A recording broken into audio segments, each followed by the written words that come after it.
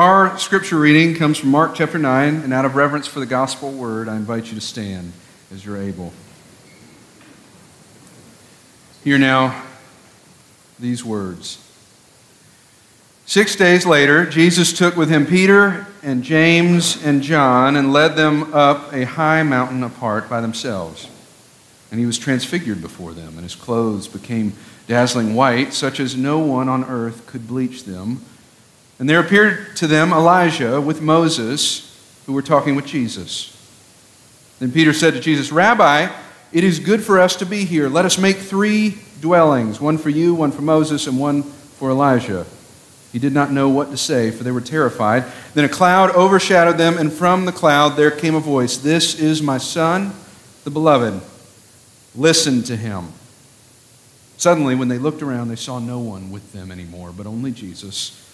As they were coming down the mountain, he ordered them to tell no one about what they had seen until after the Son of Man had risen from the dead. This is the word of God for us, the people of God. Thanks be to God. You may be seated.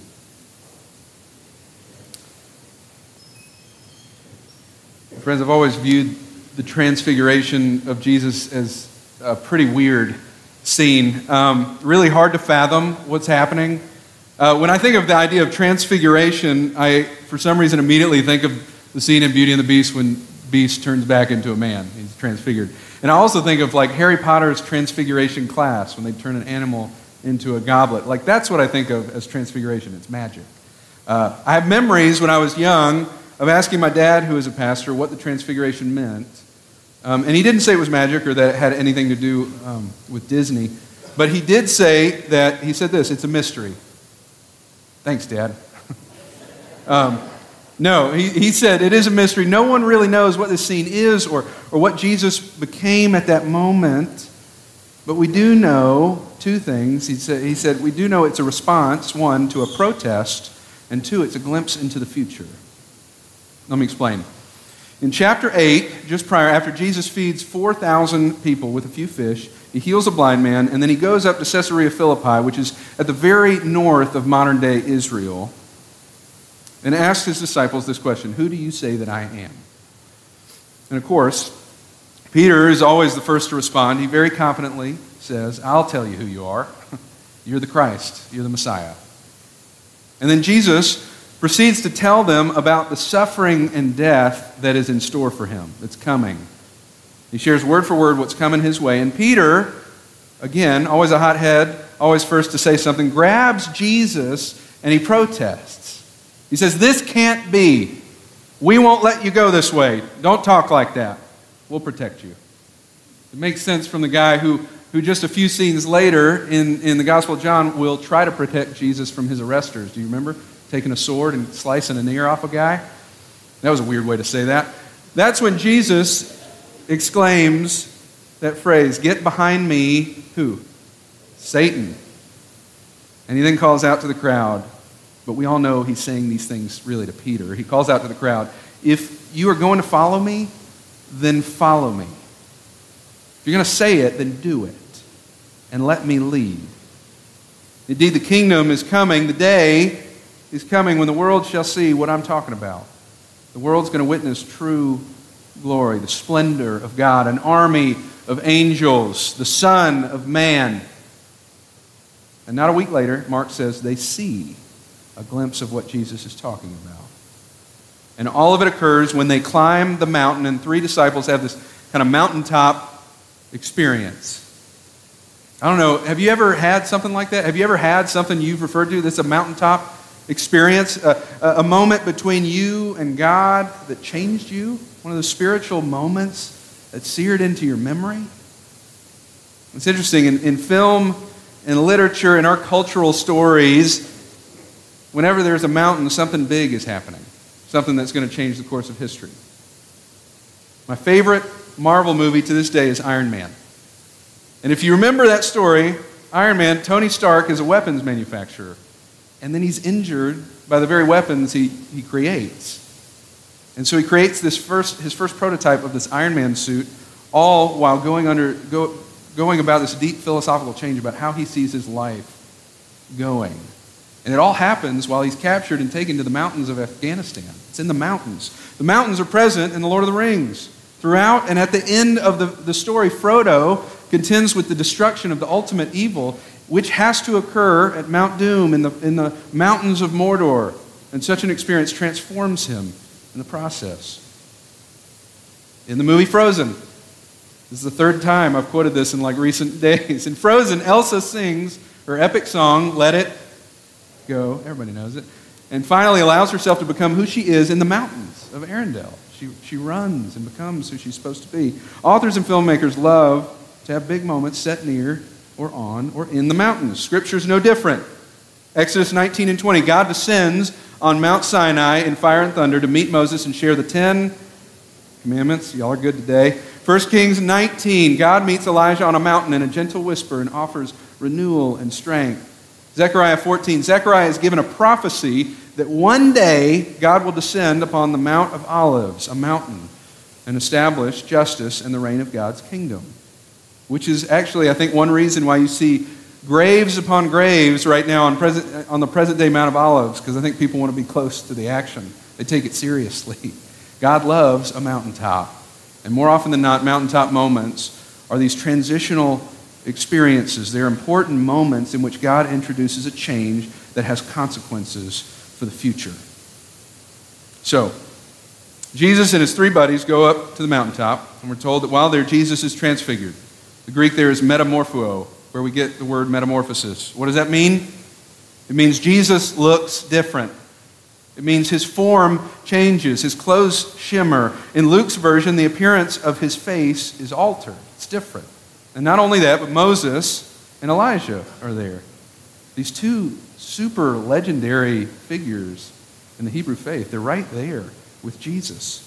And the disciples are amazed. They can't believe what's happening, what they're being allowed to see. Talk about a mountaintop experience. And naturally, when they experience something like this, whenever we experience some kind of mountaintop moment, we want to keep experiencing that. Whenever human beings have this mountaintop moment, we want to figure out how to keep that feeling. We try to figure out how we can experience that same thing again and again and again. That's exactly what Peter wants to do. He wants to build them each a place on the ground to keep them right here, to maintain that experience. Poet Jan Richardson writes a poem called Dazzling about this experience. And she writes, we could build walls around this blessing, put a roof over it. We could bring in a table and chairs, have the most amazing meals. We could make a home. We could stay. Peter's outlook reminds me of the title of one of my favorite bands, Nickel Creek. Their second album is called Why Should the Fire Die? Peter doesn't want the fire to die. He wants to nail down this experience so that he can experience it again, but it doesn't happen. And then, responding to Peter's previous protest that we just spoke about from chapter 8, he hears loud echoes on the mountaintop. This is my son, marked by my love, the beloved. Listen to him. In other words, God is saying, this is it. This is the Christ. The kingdom is coming. This is my guy. Hear him when he says these things. Don't brush it off. Trust me. Elijah and Moses, they're right here, but he is greater. So you disciples and Peter, listen to him and trust him. But the transfiguration is not simply an answer to a dialogue, to a fight between Jesus and Peter. It's much more than that to me. Because for me, the climax of the story is not when God speaks. It's the actual changing part. The transfiguration, the metamorphosis, the actual change that Jesus undergoes. Now, we said it before, this story is really wild and weird. Some scholars think it's so out there that Mark might have accidentally put it in the wrong spot. Some scholars think this actually happened after the resurrection. It sounds more like that kind of moment. And Mark just forgot where it needed to go. I mean, honestly, the Jesus we find here is a lot like that post-resurrection Jesus. I mean, it sort of makes sense on one level. Jesus was different after the resurrection. His form was not quite the same as it was before. It was new. It was different. And it's true that transfiguration Jesus and post-resurrection Jesus share a lot in common. But honestly, I think it's in the right place. I really do. Because it seems to have a pre-resurrection purpose. And its purpose is to give us a glimpse of what the future form, the future glory will look like. One of my favorite scholars, you hear me quote him a lot, Leslie Weatherhead, one of the greatest preachers of the 20th century. He used to get in discussions about Jesus' divinity and humanity. As Christians, it's pretty much essential doctrine that we all think Jesus is 100% human and 100% divine, but we don't really know what that means all the time. It's really hard to wrap your mind around that, but we believe it. It's hard to explain, though. And Weatherhead would get that question a lot, and he would answer this way. And I think this is a pretty good answer. I don't know that this is the complete answer, but Weatherhead would say this: Jesus contained as much of God as can be poured into a man without disrupting the humanity of the man. I think that's pretty good. I like that. And you see, in the Transfiguration, I believe that God gives us a glimpse, a vision of the fully realized Christ on full display. This is a vision of the future Christ of glory, of wonder and splendor. This is sitting on the throne, Jesus. And Jesus does this. He transfigures, he changes, I think, to show us what the end will be like. And in seeing the end, his purpose becomes clear. One word: hope. After all, Eugene Peterson says, hope is the activity of love that reaches into the future. I love that. Hope is the activity of love, the action of love that reaches into the future. That, to me, is the deeper meaning of the Transfiguration, the metamorphosis, the change that we see in this passage. It is that Jesus already has the future in his hands. He already knows the end result, and he's willing to show us a brief glimpse. He's willing to transfigure, to transform, to change, to give us hope in all aspects of our life. Hope that the end is not the end. Hope that the hardship will not win. Hope that suffering, my suffering, your suffering, will have meaning. Hope that though we might go through hell, we will bring something back with us. Hope that death cannot ultimately be stronger than love. Hope. There is, I think, one more thing to be gained from this story, because Jesus, I think, is doing more than simply responding to Peter. And he's doing more than just giving us a glimpse into his future for the sake of hope. I think Jesus, in this magnificent transformation and change, is giving us a glimpse into our future. I think Jesus is sharing with us that we too are going to be transfigured, that we too will undergo a transformation, that we too will change. In fact, I believe that if you're here this morning and you're seeking to follow Jesus, I think that you're already in the process of being changed. Wesley called it sanctifying grace, that process by which God is working to renew the image of God in each of us that has been there since the beginning. Paul confirms it in 2 Corinthians, and so we are transfigured, much like the Messiah, our lives gradually becoming brighter and more beautiful as God enters our lives and we become like him. It seems to me that in the end, Jesus is not the only one who changes. We change too. But I'm pretty sure our change process is not quite as sudden and abrupt as the transfiguration moment. Rather, I think ours will likely occur over time, over experience, over life, over trials, over joys, suffering, in low valleys, and in mountaintop experiences. Gardener and poet Lucy Shaw, she's one of my favorites of recent days. She wrote this book called Water My Soul, and she talks about this transformation, this change. She says, I've been astonished at how God can transform experiences that we can only look at with revulsion or disappointment. And he does. He transforms them into good use. He allows us to learn from our mistakes. Just because we stumble and fall, God doesn't disqualify us, though we often have to live with the consequences of our choices. Those consequences are illuminating, providing us with wisdom and experience for the future. She says, on occasion, the Lord has had to let me hit rock bottom in enough despair that life seemed to hold nothing of value anymore. But distressing as it was, it had a clarifying effect. She says, in the pit of desperation, I could see that many of the minor issues that had so obsessed me were just that. They were minor. That out of the grave where I had to die to those things, God was going to resurrect me, purged, clean, and more prepared to face his priorities for me. Do you know what she's talking about? She's talking about transfiguration. transformation, sanctification. She's talking about God's ability to reach into our lives and to change us from the inside out. And change, unfortunately, is really hard. It's difficult. In fact, when I think about the change that God invites us into, I always think of Scrooge's response to Jacob Marley, the ghost of Jacob Marley, who, when he invites Scrooge to go on this journey that will inevitably lead him to change, Scrooge's reply is, "I think I'd rather not." And if I'm honest, maybe it's just me, but I think sometimes I'd rather not. I don't think I'm the only one. Maybe there's 2 or 3 more in here. I think that sometimes we Christians can be known more for our immovable nature than our desire to be changed. I think that happens sometimes. That happens in me.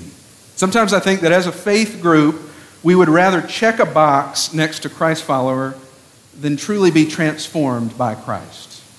I see the evidence of it all the time. I see it in myself. I see it in others. I see it in the church, the big church as a whole. I see it in the American church that occasionally seems more concerned with being wrapped up and soaked in the partisan political games that are played around us all the time, rather than seeking to be transfigured by the grace and love and forgiveness of Jesus Christ.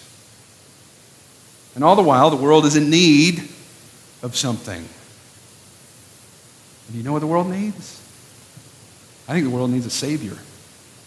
I believe that. I think the world needs hope and healing. I think the world needs care and compassion. I think the world needs to know that our cultural or political identifiers are surface level compared to our original identifier, that each of us is first and foremost a child of the living God, beloved by Him.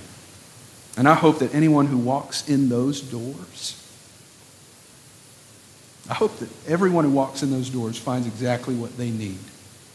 I hope that anyone who is in here today, I hope you find a community ready to offer those things. I hope that anybody who walks in here meets a group of people willing to say, we don't have it all together, but we sure are open and willing and ready for the Spirit of God to shift and to change and transform and transfigure us so that we might continue to look a little bit more like Jesus today and tomorrow and the next day. That, to me, is what a life of faith is, a life of faith, of following Jesus. A life lived under the lordship of Jesus Christ is one of growth. It's one of shedding the old and gaining new. A life of faith is all about not conforming to the patterns of this world, but rather being transfigured, being transformed, being changed by the renewing of our minds. And we certainly don't do the changing on our own. I met with LaDon Denham, one of our members, this week, and he told me, don't worry about changing anybody. Only God can change people. And that's true. But I think we can open ourselves up a bit to the Spirit.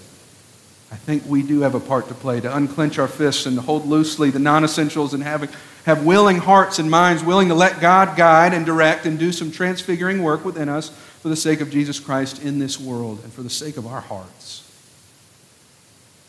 I've got one more thing and then we'll be finished. A few weekends ago, we held a leadership day, a leadership retreat on a Saturday morning for all of our folks that are on some of the administrative committees of our church. We do this because some of the administrative committees, you got to learn how they work, and we need some time together to teach each other how to do that.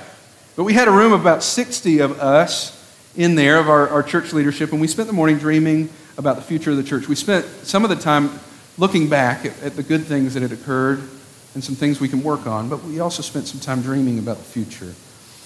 And I don't know about anybody else there, but for me it was a pretty mountaintop-y experience. It really was. And at the end of the morning, I asked everybody in the room to take a sticky note and write a one-word prayer. Now, when I was in youth ministry, I experienced this quite often, that whenever I'd ask all the kids, who wants to pray, no hands would go up. I don't know, maybe some of your Sunday school class, you've got your designated prayers in there. But I would always be the one to pray, and I wanted to teach kids how to pray. So I just said, why don't we just come up with one word to pray? One word to offer God. Whatever it is. It can be whatever you want. Just one word. I try to get them to say it. Teach them to pray. And so we did that at this retreat, and after we were done, I had everybody write their prayers. I gathered them up, and over the last couple weeks, I've been going through them. And here, I want to share some of what was written down. The question I asked them was, can you write down a one-word prayer to God for the future of this church for the year 2024. And here are some of the one-word prayers that the leadership of this church prayed for you and for Noonan First United Methodist Church. These are just a few.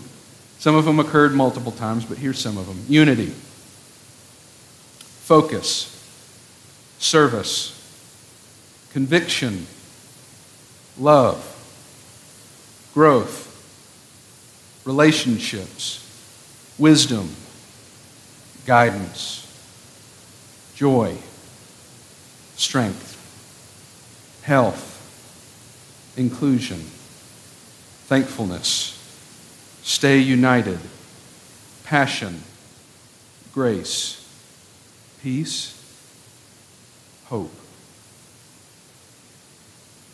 I'm proud of the words that our leadership offered to God on behalf of this church, and what an amazing group it is. And I think those are great prayers. I think those are necessary. Because God knows, I know, we need peace in our communities. We need unity in our churches, wisdom in our states and government, grace in our nations, and guidance in the world. But I want to say this. If you're really wanting to pray for those things, if you really mean it, then do you know who God's going to use for that? Do you know who God's instruments of peace are going to be? You know who the peacemakers are going to be? Do you know who He's going to call to be the hope bringers and the unity sowers and the grace givers and the includers and the strengtheners and the growers? It's going to be you. It's going to be me. And if we really want to be a community that exhibits those things, I wonder today what might need to change in us, in me, that God might be able to do some of that work through me and through us. I think we do a fine job. I really do, and I'm proud of this church. But I want to do better. I want to keep going. I want to keep growing and changing. I want to be a church that shares joy and strength and peace and hope and love. Anybody who walks through those doors. So I'll finish with this question. Are you prepared to allow God to change you in such important and intense ways that He might be able to use you for that purpose? Are you ready to allow God to transfigure your life? Let us pray.